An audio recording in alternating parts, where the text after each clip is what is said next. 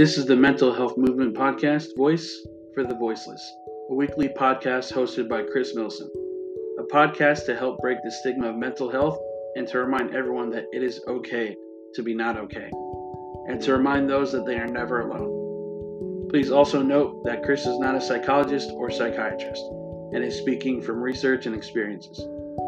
Trigger warning for those for the possible explicit content and language.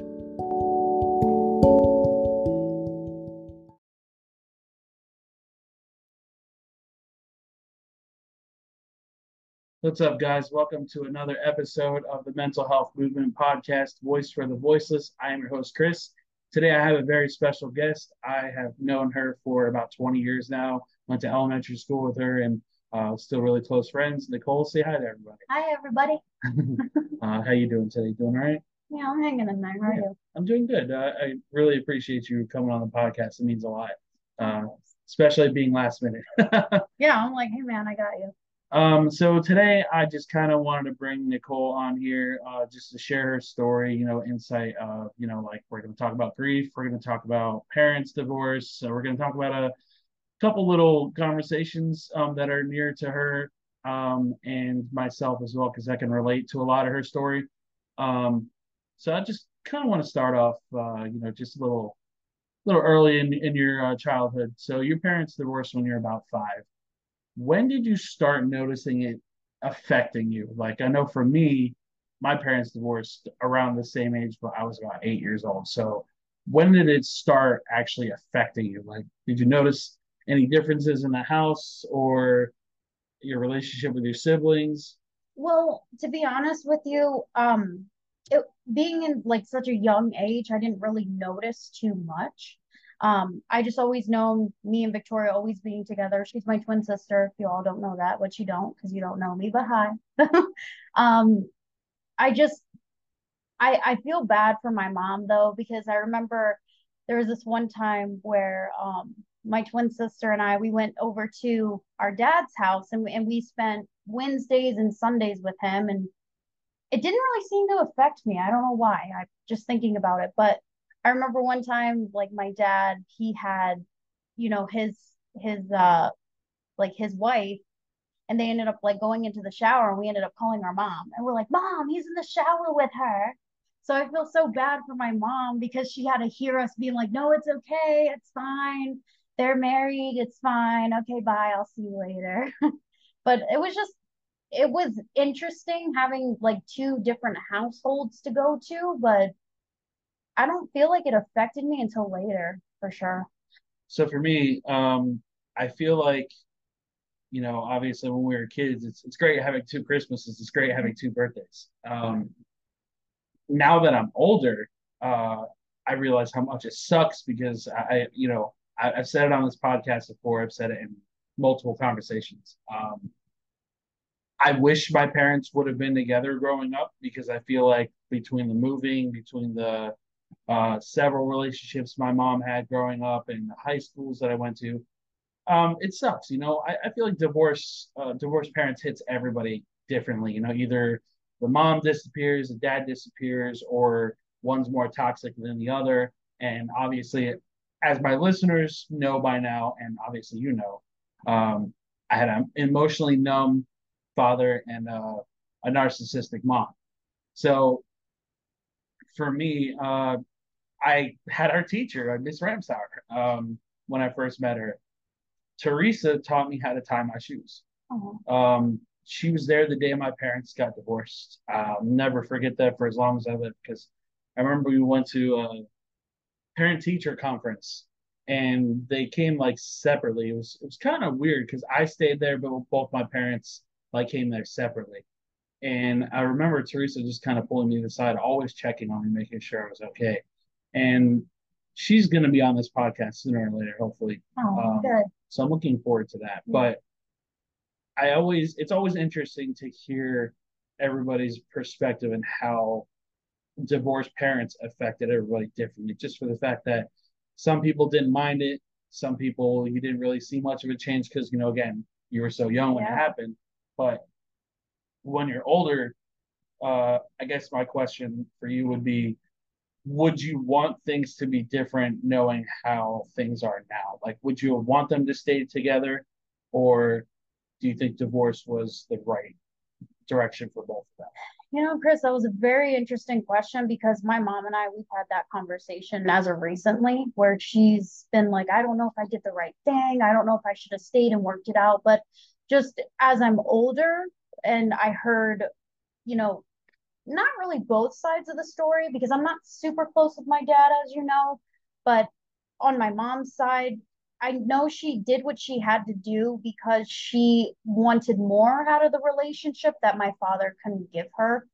But it's just crazy because I feel like they're trying to like work things out now. Right. So there's times where they're, trying to, get back together, but then it doesn't work out. Or they talk about the past and they talk about the good old times and then, he leaves her on red and doesn't, bullshit like that. Even with 6 year olds, everybody leaves you on red.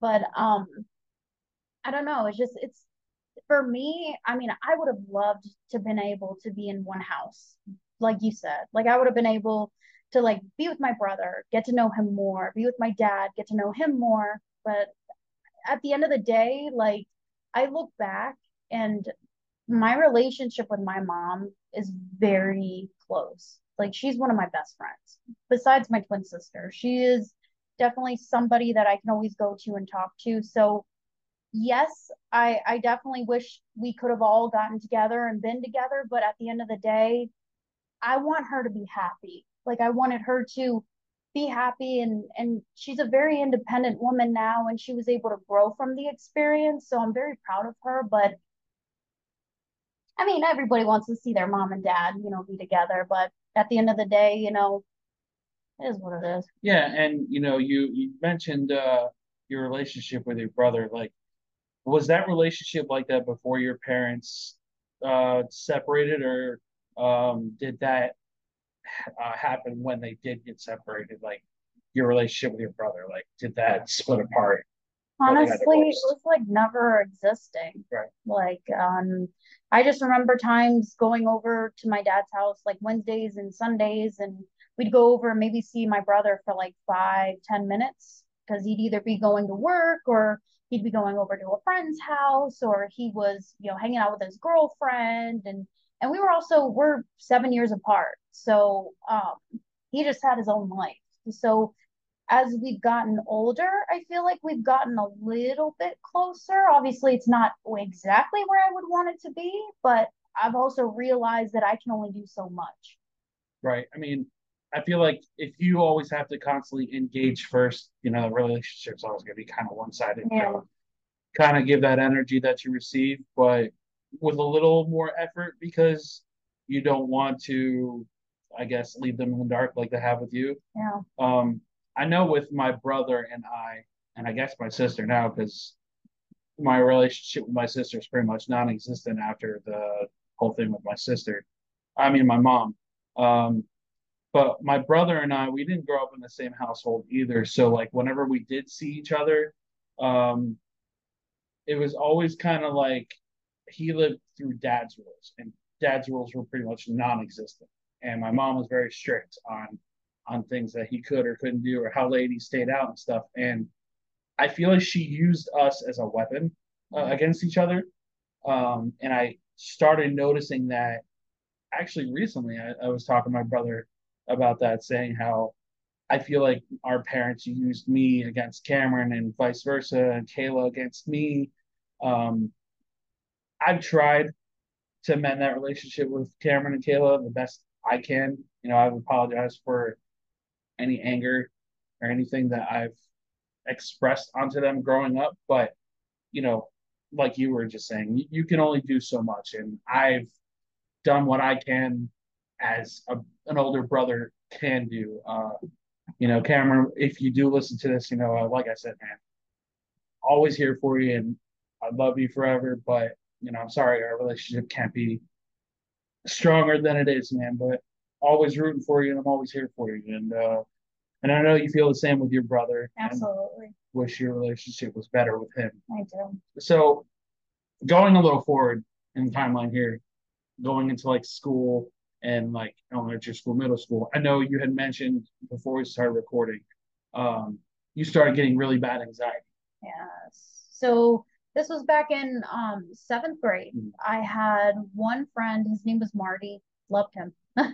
He was one of my closest friends, and one day he told me that he was moving. And my sister had a different team. Like I think she was 6A and I was 6E, if we can all remember that. But yeah, so the lunch times were different too. So I really only had lunchtime with Marty and I didn't have it with my sister. So there was times where I would not want to go to school after he moved. Like I literally would get sick in the bathroom before we left for school. I would have migraine headaches. There was this one time I was sitting in class where I literally can only see like people's eyes. I couldn't even see like anything else. And that's a real thing. It's creepy now that I'm an optician now. I know like stuff like that. It was an ocular migraine, but still like it was really intense. Like I had really bad anxiety to the point where my mom, she would take me to the guidance counselor in the mornings to like help me, be okay to go through this like the school year because they were afraid that I wasn't going to pass because I kept on wanting to stay at home and I had anxiety. So thank God, my mom was able to talk to the principal and get where I had lunch with my sister at least, so that way I wasn't ever alone. But I always just growing up. And here's another thing, guys, like I'm a twin. So if for some of you that are twins that are listening, our relationship is ridiculous. Like our relationship, like this is going to sound really weird, guys, but I love her so much. Like she's my soulmate. And if it was possible, I would freaking marry her. Like that's how intense it is. But I just feel like since when we were separated, I didn't have somebody to fall back on. I didn't have somebody to, oh, it's okay. I got my sister. I'm fine. I had to be like, oh my God, I'm all alone. What am I going to do? So I feel like that kind of started with my anxiety, like kind of knowing, okay, who am I? And then I don't know. And then my sister was always there.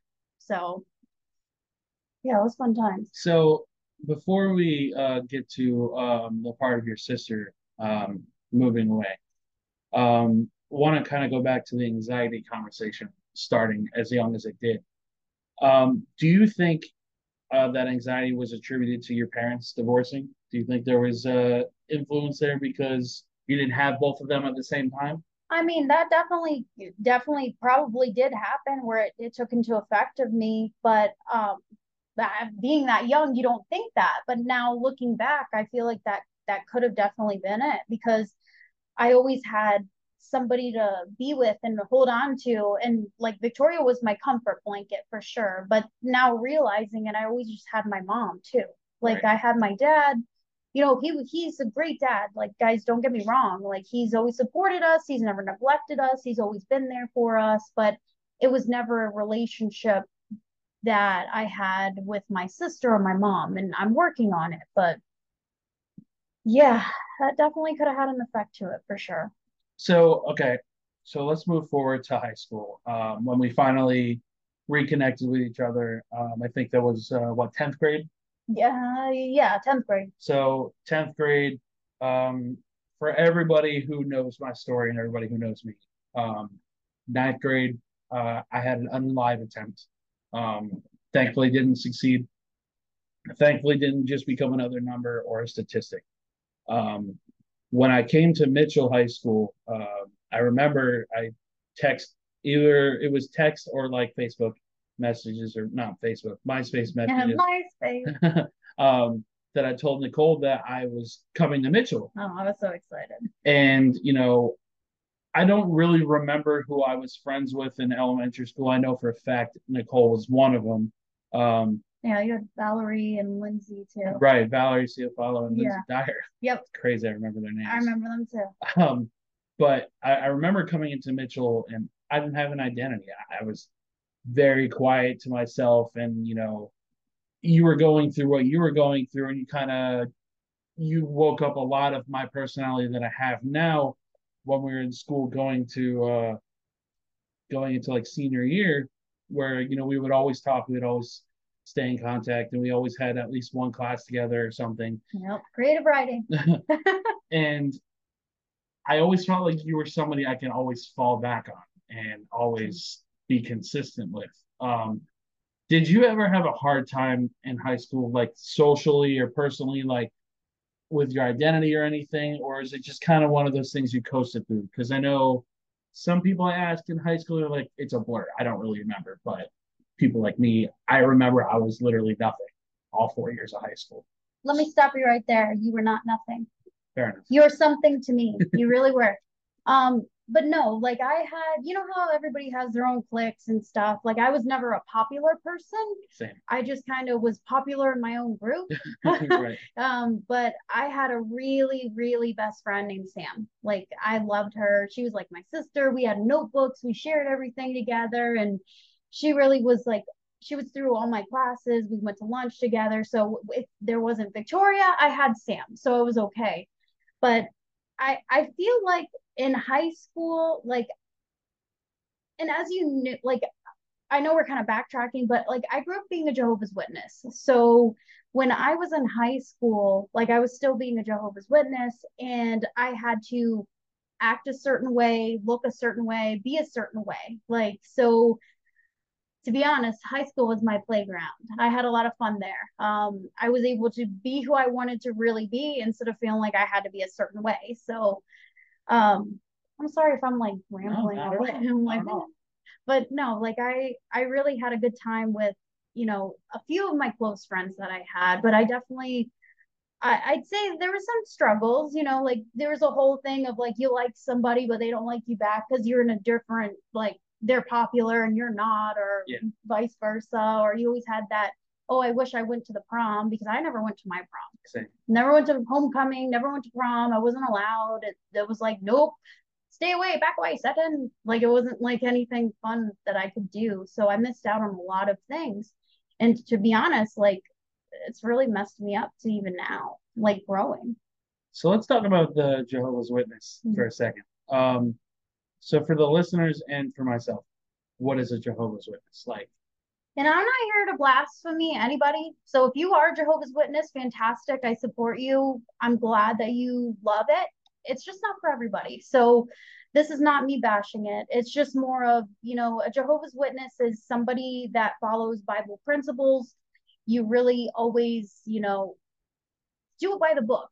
And that's really kind of where the expression started. So, if in the rules in the book where it's talking about like men don't lie with men, that's why they get a little bit weird with, gay people and things like that, because they really follow principles of the Bible. So no Christmas, no, because it's a pagan holiday, no Halloween because it's Satan's holiday for sure, which is my favorite holiday, by the way, because I'm like, yeah, Halloween. But celebrating your own birthday, you couldn't do that because it'd be like you're self-idolizing yourself. So there was a lot of things growing up. And see, my dad, he got out of the religion. So when I was with my mom, we would be at meetings and going out to service, which out to service means, oh, those pesky Jehovah's Witnesses knocking on our doors, man. That's basically what we were doing. But we were just trying to, tell everybody about the good news. But now looking back, like, it did help me get out of my shell. It did help me be able to talk to people and like have empathy and get to know people and just kind of like help people. So I do appreciate that aspect, but it's just it was very, you have to be a certain way. Like you cannot date somebody that is not a Jehovah's Witness because they're worldly. They're going to influence you not to be a Jehovah's Witness. They're going to, kind of make you stray away. So I got out of that when I was like 20 years old. And I got disfellowshipped because I wasn't repentant for having sex with my fiance. Yeah. Wow. Mm-hmm. So I appreciate the positive aspects of it because I feel like everybody I've talked to in a religion-based conversation offers some sort of positive. So I do appreciate that aspect. Yeah. So for me, I didn't grow up with like any kind of religion really. And obviously for those of you who are in the group that listen to this podcast, I try to like stray away from those kind of conversations just because everybody's beliefs clash against each other in one way or another. We don't talk about religion or politics. Right. And I feel like one of the biggest things for me growing up with my mom's parents were very judgmental, and they were very heavy on religion growing up and always try to push it on me. And I remember going to their house if I was wearing like a band t-shirt or whatever it was, or if I wore a hat or just whatever it is, it was always like kind of like a disapproval look in their face, or they always made comments. And um, they don't do it as bad as they did it when I was a kid, but they're still very much judgmental. Backhanded compliments about my size, or you know, I've always felt like religion has that judgment in there, that casts like kind of that black cloud over religious views. Obviously not everybody. Yeah. I know some really great people like Santi. He was very religious and his relationship was strong with God. But it's not for everybody. And hearing from you, it took you till you were 20 to get yourself out of that, something that you just didn't agree with anymore, or your beliefs didn't align with theirs. I always feel like it's kind of like a double standard with religion. They love and accept everybody until you don't align with their beliefs, and Yeah. that's always been something that has deterred me from following a religion. Um, I believe in karma. I Me believe in too. energy. Me too. And, again, for anybody who listens, this is not a knock at your religion. If you have any beliefs, I'm really happy that you do. So I feel like it's very important that you believe in something, whether Mm-hmm. it's a higher power, whether it's God, whether it's Allah, whoever. I don't judge anybody. Right. Yeah, I mean, I'm sorry to No, no, interrupt no, you. no. But I still believe in Jehovah as God and Jesus and Satan. It's just I'm not strict when it comes to things. I don't beat myself up going, "Oh my God, I thought of an impure thought. I'm a bad person." Like, and I don't believe in hell. Yeah. Like, I don't believe that people are burning in hell, even though I say, "Hey, fuck you, go to hell." I'm bad. But no, everybody has their like they're entitled to who they think or how they feel or who they believe in. Like nobody's here to tell you you're wrong, definitely not. And it's a hard conversation to have with a lot of people too, because I feel like the religious community, and the LGBTQ community clash a lot, and that's one of the reasons I don't get involved. Just political views or just any beliefs that are outside of my own, just because I don't want to cast any views on anybody. Same. For me personally, if you're a shitty person, I'm going to treat you like a shitty person. If you're good to me, I'm good to you. I give what I'm given. Karma. Karma, exactly. Mm-hmm. And I feel like that's how everybody should be, regardless of what they believe in. But unfortunately, unfortunately and fortunately, we live in a world where everybody can have their own beliefs, because some beliefs are toxic, some are not. But, again, I don't judge anybody. And I don't have those conversations for a reason. So let's fast forward to post high school. Your sister got married, and your sister moved away to Jersey. Tell me what you felt when she told you she was moving to New Jersey. See, here's the thing. I introduced them. Right. So I met her husband while I was working at my first optical shop. And I was like, wow, this guy's amazing. Oh my God, too bad I'm engaged. But here's my sister. She's single. And it was cute because I was like, well, maybe she'll, find somebody to be happy with, because she just kept on telling me how she hates people and how like everybody was screwing her over. Like basically how I'm telling you that people do that to me. Like that's what she was saying to me.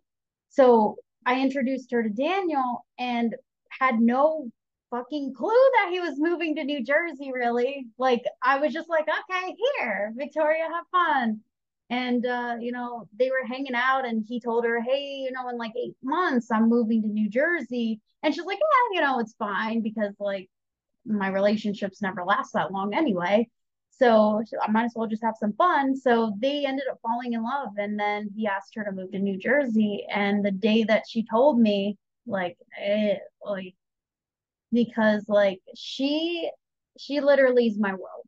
She really is. Like, but I take I look back now because I was so heartbroken. I was resentful. I held a grudge to Daniel. I was like, you took my sister away from me. Oh my God. Like, even to this day, we joke about it. But I'm like, I don't hate you. Like, it's fine. My sister's happy. I'm happy. Like, I want her, if anyone's struggling, I'd rather it be me. I don't want her to struggle. So when she told me she was leaving, I kept on begging her. I'm like, please don't leave. Just don't go. Just don't go. I'll be with you instead. Like, don't, like, let's not, like, you don't really want to go because of us. Like, come on. And she's like, Nicole, I really love him. And I was like, you know what? I can't be selfish. I got to let her go. So I did. And the day she left, it was the hardest thing. And I'm choking back tears now because it still is very hard, because we are so close. Like, even I hate going to the airport, but I'm happy and sad to go to the airport because it's like, yeah, I get to pick up my sister, but then I have to take her back. Like, it's just one of those things. But one of the positive things that I take from this is that with her living her own life and me living my own life, we were able to create our own identities. Because as you know, with twins, we're just always together. It's Victoria Nicole, Victoria Nicole. This is not Victoria and Nicole. It was always Victoria Nicole. So with her, venturing to New Jersey and she found jobs and she ended up, getting engaged with Daniel and traveling and all that stuff. I was able to build who I was because I literally had an identity crisis. I did not know who I was. I was always Victoria's shadow. I was always next to Victoria, didn't really know too much about myself. I just went along with, her. So it really hurt when she left. And this day, it still does hurt when she's like, I wish that I could just have dinner with her sometimes and just, like, okay, I love you. Go hang out with your husband. I'll go to my house and stuff. But I just really value the growth that I was able to achieve with her being able to grow herself too. Absolutely. So, It's interesting that you mentioned the identity crisis because, like, listening to you say like it was Victoria, Nicole, Nicole, Victoria.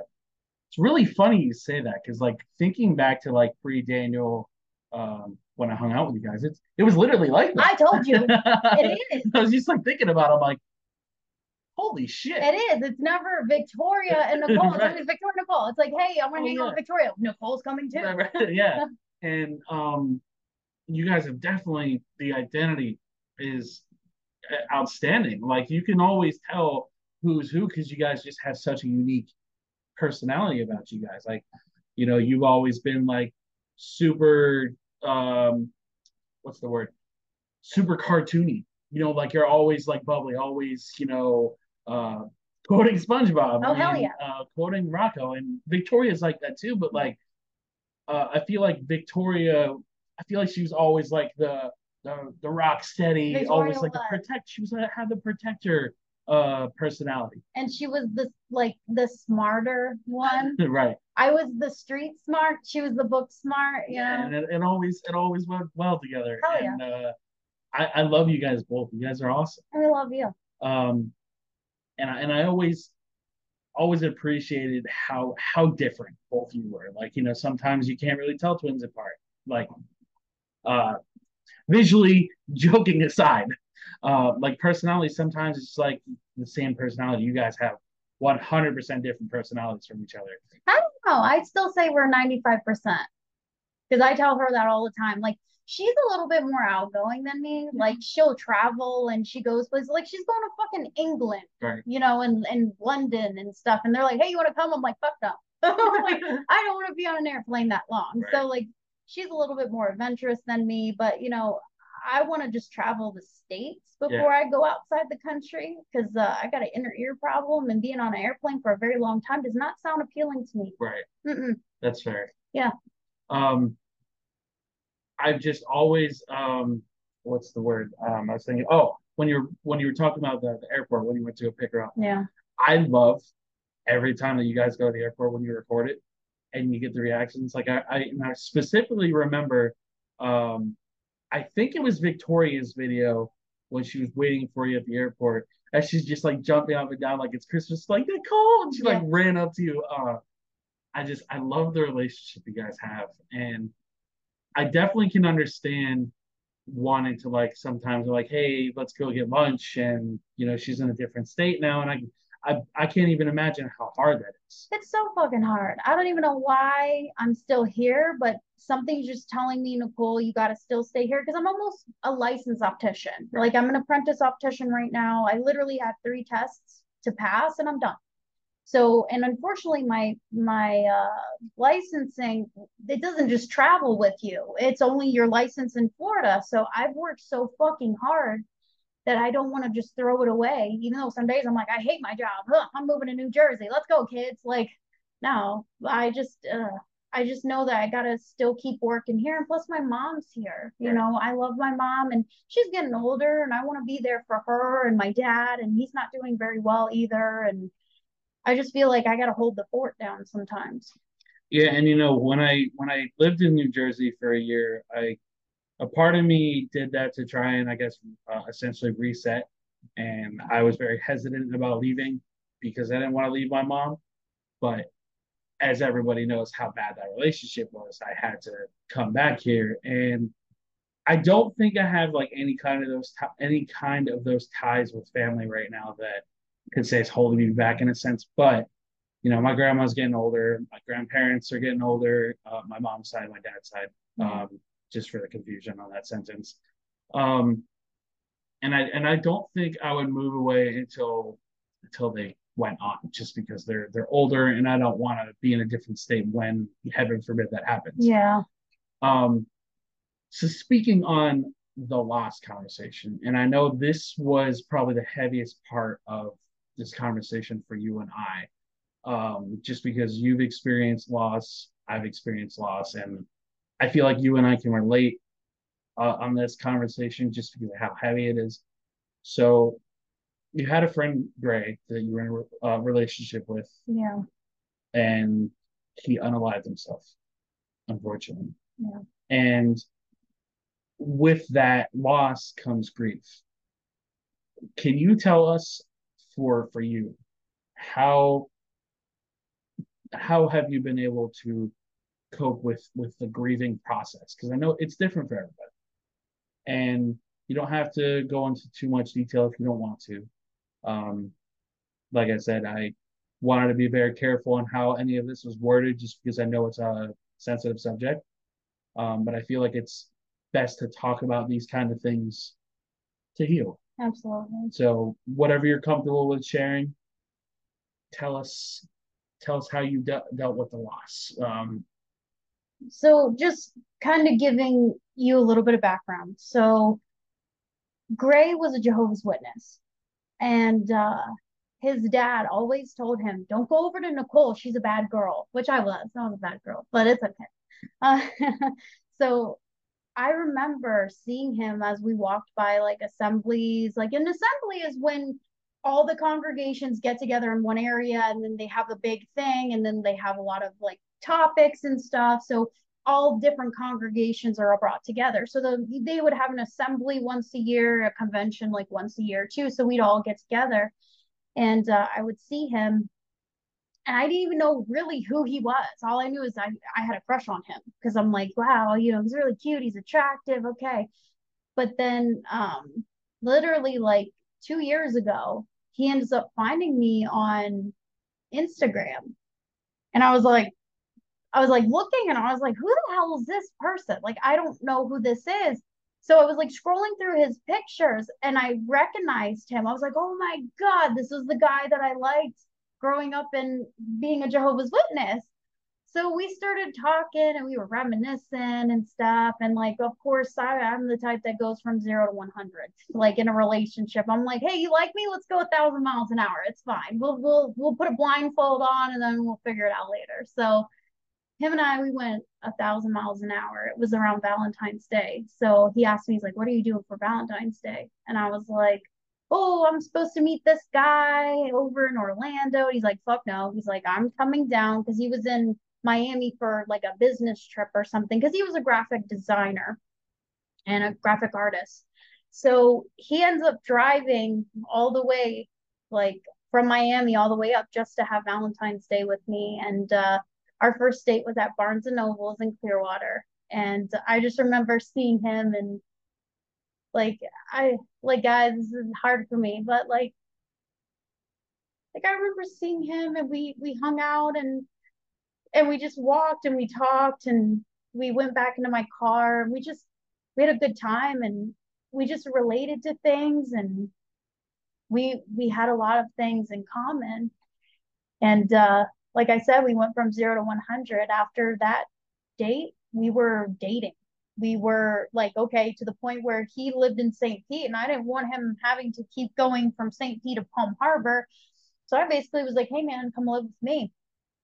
So he came to live with me, and going 1,000 miles an hour is you don't see shit until that one day that fucking hit the wall, and you're like, hold on, that's a red flag. And there's a red flag, and there's a red flag. Okay, so we got to backtrack. So we ended up breaking up, and he was really devastated. I was devastated, but I was like, look, we have to take things slower. This just went too fast. So then the next time he got back into my life, but this time he did it to get back at me. So he made me believe that he loved me and I was still the one for him. And then all of a sudden, when I got close to him, he broke my heart. And he's like, that's how you made me feel. So I was like, okay, cool, fantastic. So the third time that we got together was actually last year. It was last year April, around April, May. And we wanted to re-get to know each other. And at this point, we were two completely different people. He was, he was bipolar. He had anxiety, depression himself. He had identity crisis, to be honest, too, because I'm telling you, growing up being a Jehovah's Witness, not knocking it, guys, but you really don't focus on you. You focus on Jehovah's kingdom, helping others. You don't take that minute and go, hey, hold on for a second. I need to take a step back and breathe. So we had identity, crisis where we didn't really know who we were and we wanted to be accepted from people. So he got into a bad group of people and he get his hands on anything he could put in his mouth, basically drugs, fucking weed, alcohol, like anything you name it. And I saw him as being somebody different. Like he wasn't the same Gray that I knew. So yeah, just to kind of fast forward, um, I just I he wasn't the same person. And I always felt like I was trying to fix him. I always felt like, why are you doing what you're doing? Like, you want to be happy, like, let's be happy. Why are you having to like pretend to be somebody you're not? Because he would literally confide in me and be like, Nicole, I'm so jealous of you because you can say no to people. Because like we'd go out together and people would be like, hey, let's have a drink. And I'm like, no, I gotta work in the morning. And he's just like, I'm so like impressed with you that you don't cave under peer pressure. And I'm like, well, that's something I learned. You got to take care of yourself. So I remember him and we always had something going on. Like we always had like back and forths being like me telling him that I loved him and he would tell me he loved me, but he didn't feel like he was good enough for me. So there was a couple of times where I actually like had him come over to my house because he was like withdrawing from drugs. And I literally sat there and I took care of him. Like he was burning up, having a fever. And I would literally like while he was asleep, I would pat him down with like a cold washcloth just to make sure he was okay, just give him a place to lay down and just relax because he was constantly on the go and all with his buddies. They were partying, doing all kinds of shit. That's not my scene. And if it is for you, that's cool, man, but that's just not my scene.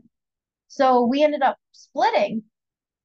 And I find out, and it's coming up actually September's when I found out that he ended up jumping off a 12-foot story building.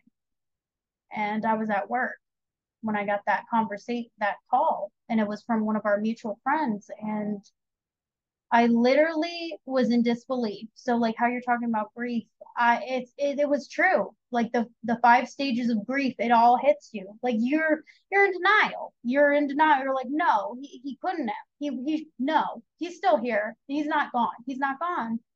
So I was just at the stage where I was like, no, he's gonna pop up somewhere. He's gonna be somewhere. I'm gonna see him. No, this isn't happening.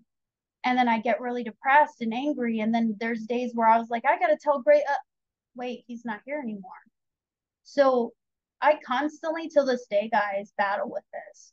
Like to the point where I didn't even know he was suicidal. Had no clue. And apparently it was planned. I had no fucking clue. If I would have known, I would have held him harder. I would have held him closer. I would have told him I was there for him. I always wanted to help him, but it's true. You can't help people that don't want to be helped. It's putting too much energy into something that you can't fix. And that's who I am. I want to take care of people. So to this day, I struggle. Like a couple of nights ago, I had a dream about him. I have dreams off and on where he tells me that he misses me and that he wished he didn't kill himself, and that he wants to spend time with me, and I'll spend time with him in my dreams. So just with that, I started becoming suicidal. I never was that way before. And it scared me because I grew up with depression, but I knew, like, okay, this is what it is. I'm going to get by. It's fine. But after he passed, I was thinking, like, did he have the right idea? What is in this fucking world? Like, I don't have good relationships with anybody. Like, being in a relationship with people, like besides my family, like relationships never seem to work out for me. I'm constantly in the same kind of job field. Like I don't have much of a change. Like I was getting really hard on myself and really down on myself. And there'd be times I'd be driving and I'm like, hey, let's just drive off this cliff. And then there was days where I was laying in bed and my mind was like, hey, let's just cut our wrists and go sit in the bathtub. And I'm like, why? Why am I thinking like that? And it scared me and I would cry and I'd be scared. And then just one point, I ended up like needing to go see a psychiatrist just to see what kind of options I had. And I know we're going to get there, but, I was seeing a therapist too, but I felt like therapy for me, it would help me like in that moment for a few days. And then I'd go back to being like, oh my God, hysterical. So I ended up having to go to a psychiatrist. So while we catch our breath here, um, take a sip of water for him, so I feel a little better. Um, water. I need some water. So for everybody with this conversation, the heaviest part of this podcast, I just want to throw this out there for anybody who has dealt with grief, has dealt with suicidal ideologies or those thoughts. Starting with grief, don't let anybody, and I mean anybody, tell you how to grieve and tell you how long to grieve. I have two very close people. I had, excuse me, two very close people in my life that passed away. One during the pandemic and one when the pandemic was closing. And one of those happened to be a brother to me. And I have his picture next to my work desk and I look at it every single day. I would trade my life for his if it meant his kids seeing their father again. And honest to God. And that's not me speaking suicidal. That's me saying that he deserved uh, longer on this earth. And for the suicidal conversation, for somebody who has attempted unaliving themselves twice, I don't want anybody to take that statement as me bragging, because it's not a brag worthy thing. It's not a time in my life I'm proud of, but it happened and it taught me a lot about myself. and it turned me into what I am today. I'm a warrior, and I fight alongside with everybody else who's going through anything. With suicide, uh, for anybody who has friends that put up that front like they're really strong and not going through anything, for the ones that are really quiet, people don't talk about being suicidal. It just happens. Like you just heard moments ago, you don't have any idea unless you know what signs to look out for. Um, the people that feel suicidal or the people that are suicidal won't tell you that they're feeling suicidal. They'll just do it, or they will attempt to do it, and hoping that they're unsuccessful 10 times out of 10. But unfortunately, and I preach this message every single time on this podcast, the numbers are always climbing in men's suicide, especially. And this isn't a comparing trauma statement. It's just what the numbers are. Men's suicide is at an all-time high. So if you know men in your life that are constantly working their asses off to support their family, or constantly building a foundation under themselves, and don't have any time for just themselves, check in. Always check in with people you care about, because you don't know what everybody's going through at all times. And I've said on this podcast before, a lot of people don't know what it means to be there for people. You can say you're there for somebody, but you got to be about being there for somebody, because it takes a lot to be a good friend. It really does. And a simple "How are you?" I'm thinking about message is so much, and it means so much to people like me, people like Nicole, people like Victoria, Caleb, whoever it is. Those small messages mean a lot to people that don't know that they're struggling or are numb to the fact that they're struggling. Just please check in on your people to avoid this, because unfortunately, suicide is a very real conversation and a very real uh, topic that I wish we didn't have to have conversations about. But we're at a point where numbers are through the roof, and this conversation needs to be said out loud more than once a podcast. So again, check in on your people. And Nicole, I just thank you so much for being able to be that vulnerable, because honestly, not many people are willing to be that open about a loss. So I appreciate you showing us your heart, because I know how hard that was for you. So I do appreciate it. And I do love I love you. you. So going into the therapy conversation, let's start there before we get to the psychiatric part. What has been your experience with therapy, and I guess what are your feelings on therapy? I had a therapist, I had a therapist for like almost a year, but she was like closer to where you live than where I lived, so it was kind of hard to like schedule a time to drive down and see her. So I saw her for almost a good year. She did help me. Not saying therapy was terrible or anything, but she did help me. But I did notice that when I was in therapy, that I would feel good for that day, or I would feel good for that couple days, and then all of a sudden I would feel that again.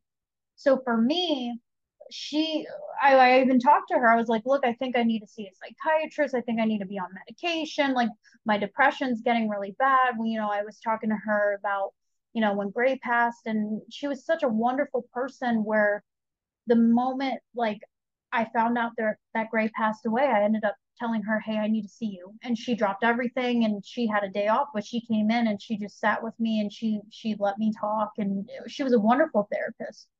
So for me, I love therapy. I love talking to somebody. It really helps, self-reflect and help you build your goals. Because for me, having an identity crisis where I didn't know who I was, I really didn't know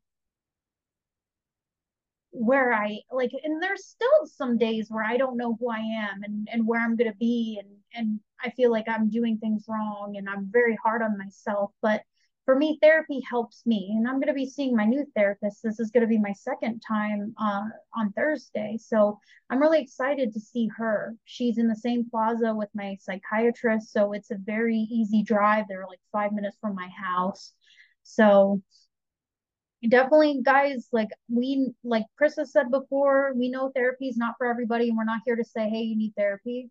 But if you're thinking about it, try it. It's definitely, there's nothing wrong with reaching out for help, especially if you feel like you want to improve in your life and set goals for yourself. It just kind of helps you to be able to guide yourself a little bit better and set goals. So I loved my therapy, and I continue, I at least try to see my therapist, my new therapist now at least once a month because I don't have health insurance. I have to pay for it out of pocket. And let's be honest, guys, we know everything nowadays is super expensive. Even freaking going to the grocery store, you walk in with one thing, you walk out with like five things, and it was $100. So, but guys, if you're ever feeling like you need to speak to somebody or you're going through a hard time, like I know Chris has mentioned this before, but you guys, we're not alone. Like I know that I'm even guilty of it too. When somebody's like, hey, you're not alone. I feel that way too. I'm like, no, you don't. Like, you don't understand me. Like, we're all going through something. Like, if we take a step back and think, everybody is going through some type of something. And I feel like that can kind of just make us feel like we're a little bit more human where we all come together.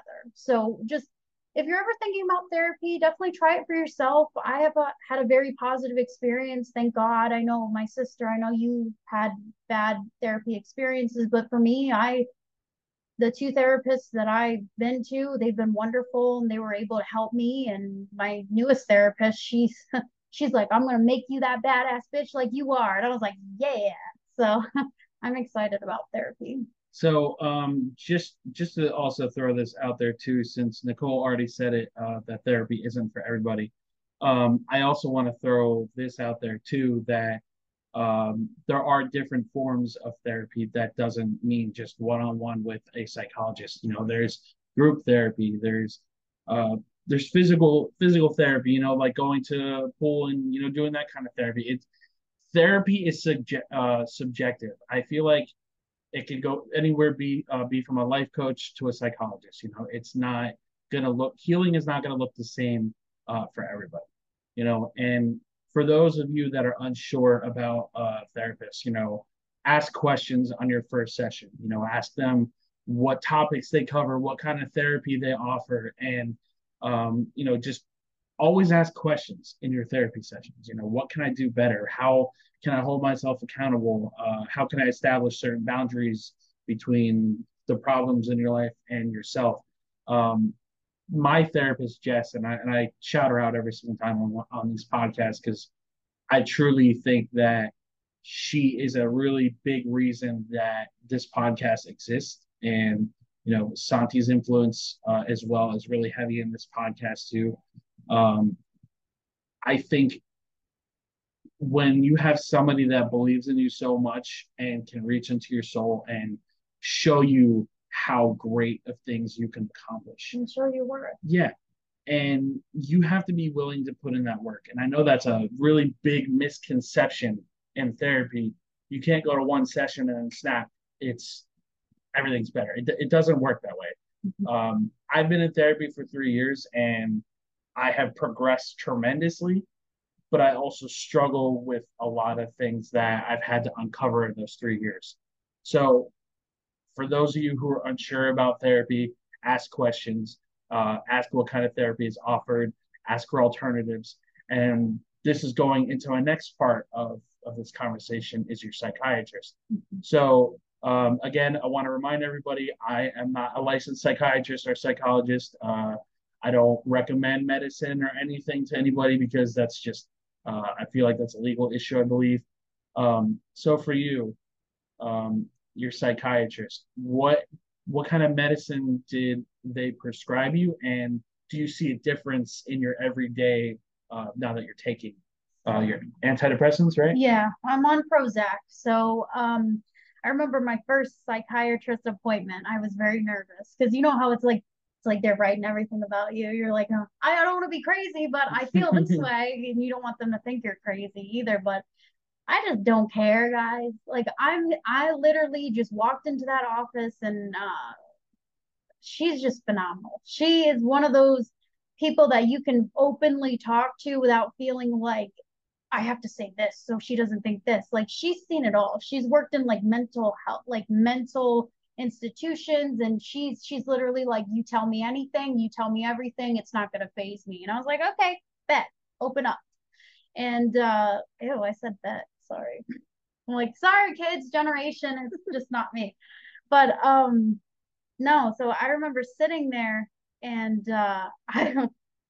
I literally went from smiling to crying, to smiling to crying, to smiling to crying. And I was like, great, she's gonna think I'm bipolar. Like, here we go. But I was like, you know what? If I am bipolar, great. You know, I'll be able to know what's going on with me. So after a session, it was like a good, hour, and it was my first time with her. And she literally looks at me and she's like, "You are severely depressed." And I was like, do you think I'm bipolar? Like, because I'm literally 1 minute I could be happy and then I'm crying, I'm happy, I'm crying. She's like, no, you just have a lot of things going on. She's like, you're severely depressed. She she even told me, she's like, how do you feel about medication? Like she wasn't quick to be like, here's a prescription. Okay, bye. She was like, how do you feel about it?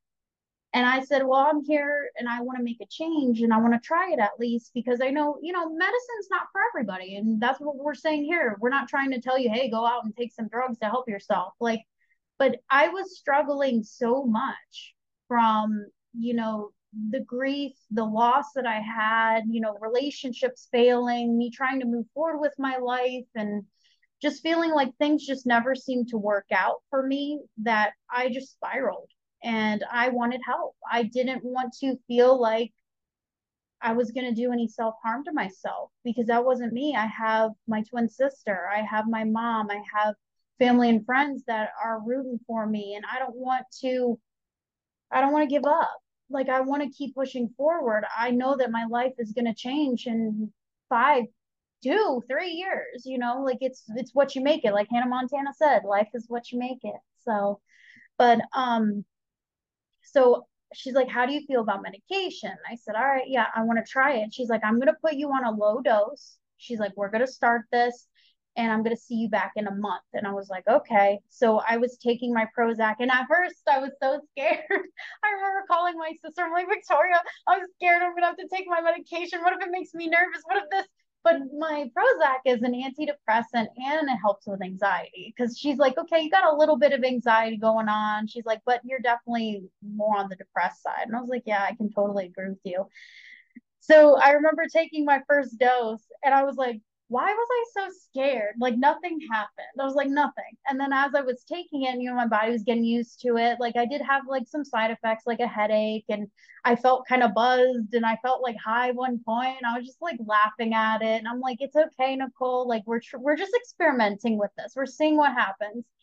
So after a month, I went back and I was like, yeah, it seems to be doing well. Everything's fine. And she's like, okay, I'm going to give you 3 months, prescription, and then I'll see you back. And I remember, I think it was like another month went by, and all of a sudden I started to feel back to how I was. I was having those dark thoughts again. I was crying a lot. I was not motivated. I was just wanting to lay in bed and not wake up. Like I was just going through a lot. And I ended up reaching out to my psychiatrist, and she's wonderful. Like I sent her an email and she immediately called me the next day when I sent her an email. She's like, what's going on? And I was like, this is how I'm feeling. I just don't know what's going on with me. She's like, I think we need to increase your meds. She's like, let's go ahead and increase it to 40. And then, of course, me being like, I'm kind of scared to jump 20 more milligrams. Let's at least go another 10. She's like, that's fine. So I'm sitting pretty at 30. So 30 milligrams of Prozac, and I feel good. Like there's some days, obviously, when you take medication, it's not going to fix everything. You still got to put the work in, you got to put the effort in to try to, help yourself. But it just takes the edge off for me. It makes me not want to go, hey, let's just do this. Hey, let's just not. Hey, let's do this. Like it makes me feel like, hey, Nicole, I'm your new friend and I got you and I'm here to take care of you. So for me and my experience, I really do enjoy Prozac. Am I going to be on it for the rest of my life? Who knows? And if I am, good, because I want to be the best version I can be. There's one quote that sticks out to me that One of the most recent podcasts I did with Sydney was treat the cause, not the symptom. Mm-hmm. And I hold that quote very close to the chest because I feel, kind of like you do on the whole unsure about medicine at Yeah. first. Again, and I've had this conversation many times with people. Medicine helps, some people more than others. Me personally, I would never take medicine just to feel better. Again, that's just me. If it helps you, great. I wish there were more people in this community that would try to treat the cause and not just say, "Oh, well, you're depressed. Here's X amount of milligrams of whatever we're going to prescribe you." And the reason I have this mentality is seeing these commercials when they talk about antidepressants, saying that all of these side effects that are like suicidal thoughts and XYZ. It's just like, isn't that supposed to counter it? Yeah. You know what I mean? Like, and again, this isn't knocking people who take medicine. I don't believe in the whole big pharma. I don't believe in lining their pockets with anything. So, I'll leave my opinion at that. But I'm glad that it helps you, and I hope that it continues to help you. And I really do appreciate you saying that you still have to put in the work. You do. Um, It's not going to fix everything. right. And, for example, somebody like my mom, she's been taking Xanax her entire life. Like, I've never seen her without those pills. When she doesn't take them, she's completely off edge. Like, just her personality immediately changes. But she's an example of somebody who never put in the work to get better. All right. She was the type of person that just kind of bowed down or bowed out to whatever medicine was prescribed to her, and that's the end of it. And medicine's there to treat those extreme causes, to, like you said, take you off edge. Yeah. But you shouldn't have to rely on medicine just to feel better. And like Nicole said, you got to be willing to put in that work, and that goes for therapy, that goes for taking medicine, that goes for every aspects of life. Yeah. And like I was mentioning about the different types of therapy, there's coaching too. You can find somebody to coach you, like a life coach. I've met several of them, and I've had two of them on this podcast, and a lot of them say the same thing. You have to be willing to make the changes in your life to get better. And kind of back to the conversation we were having earlier about the reason you were grieving. You can't help people that don't want to be helped. Yeah. It's just putting your energy into something that's sucking it from you. Yeah, and obviously, as human beings, many of us want to be selfless and want to help people, but you also have to be willing to put yourself first once in a while. I know I struggle with that probably every single day of my life. I don't put anybody first. I don't put myself. Jesus Christ. I don't put myself in front of anybody. I put everybody ahead of my own needs all the time. I've done that my entire life, and that's because nobody ever did that for me growing up. So I'm the person I wish I had growing up, and Jess forever chirp that in the back of my mind, and I forever remember it because it's true. Um, when you're in therapy, you dig up a lot of things from your past, but you also gain a lot from therapy. So I will always preach therapy to people if they're going through a really hard time in life. Some people don't need it. Some are just like my friend Caleb. I love him to death, but some people are like him, where just brush off your problems and move on with your day. But me personally, as a man, as a man who has seen these numbers of suicide climb every single day, the man up mentality of the 80s, of the early 90s, that shit needs to go away, because you don't rub dirt in trauma. You don't rub dirt in grief. It's not healthy. It turns you into a darker version of yourself when you start getting older and you start developing those feelings and they get stronger. But again, I'll never force the conversation of therapy on somebody. I'll entertain the conversation, but I won't force it. Um, so before the end of every podcast, I like to read a quote just on whatever subject that we happen to cover. I had one quote ready for a gentleman that was going to have on the podcast, but instead I got the lovely Nicole to take his place, and I'm really grateful because I thought this was a really good conversation. I enjoyed it. Yeah, and I'm really happy that you were willing to be as open about everything as you were. So Of I do course. appreciate you. I feel like everybody should be like, I know it's hard to open up to people, but I feel like you should always have that person that you can talk freely to, Yeah, absolutely. And I'd like to believe you're that person for me when I need it. So Absolutely. I do appreciate you. So this comes from a Miss Lisa Olivera. Olivera. Oh my God, Olivia? Olivera. Olivera. um, just because no one else can heal or do your inner work for you doesn't mean you can, should, or need to do it alone. Stressing that last sentence a lot doesn't mean you can, should, or need to do it alone. Um, Guys, speaking out is about the strongest thing you can do on bullying, on suicide, on mental health struggles, on certain people's rights, and all the conversations that are going on in today's world. Speaking out about things you don't agree with, whether it's positive take or not, I always feel like expressing yourself in any capacity is healthy to get whatever's off your chest. Because if you bottle it up, then it turns worse and turns worse. So again, I encourage everybody to speak out in any situation. With that being said, before we close out today's podcast, I just want to thank everybody so much for blowing up these last couple podcasts. I am officially a Spotify affiliate. And what that means is I can play ambassador ads through my podcast and tell everybody why I love the podcasters website for Spotify. So I'm really excited to get those prompts and to get them in these podcasts because it's a lot of things are growing in this podcast and there's bigger things on the way. Have something really big for the podcast here soon where I'm going to be on a network and get more exposure. So I'm really excited for that. Have some awesome guests coming up as well. So again, thank you guys so very much for your support. Nicole, thank you again so much for being on the podcast. It means the absolute world to me. Absolutely. And until next time, guys, be well and always be gentle with yourselves. Until then, take care, guys.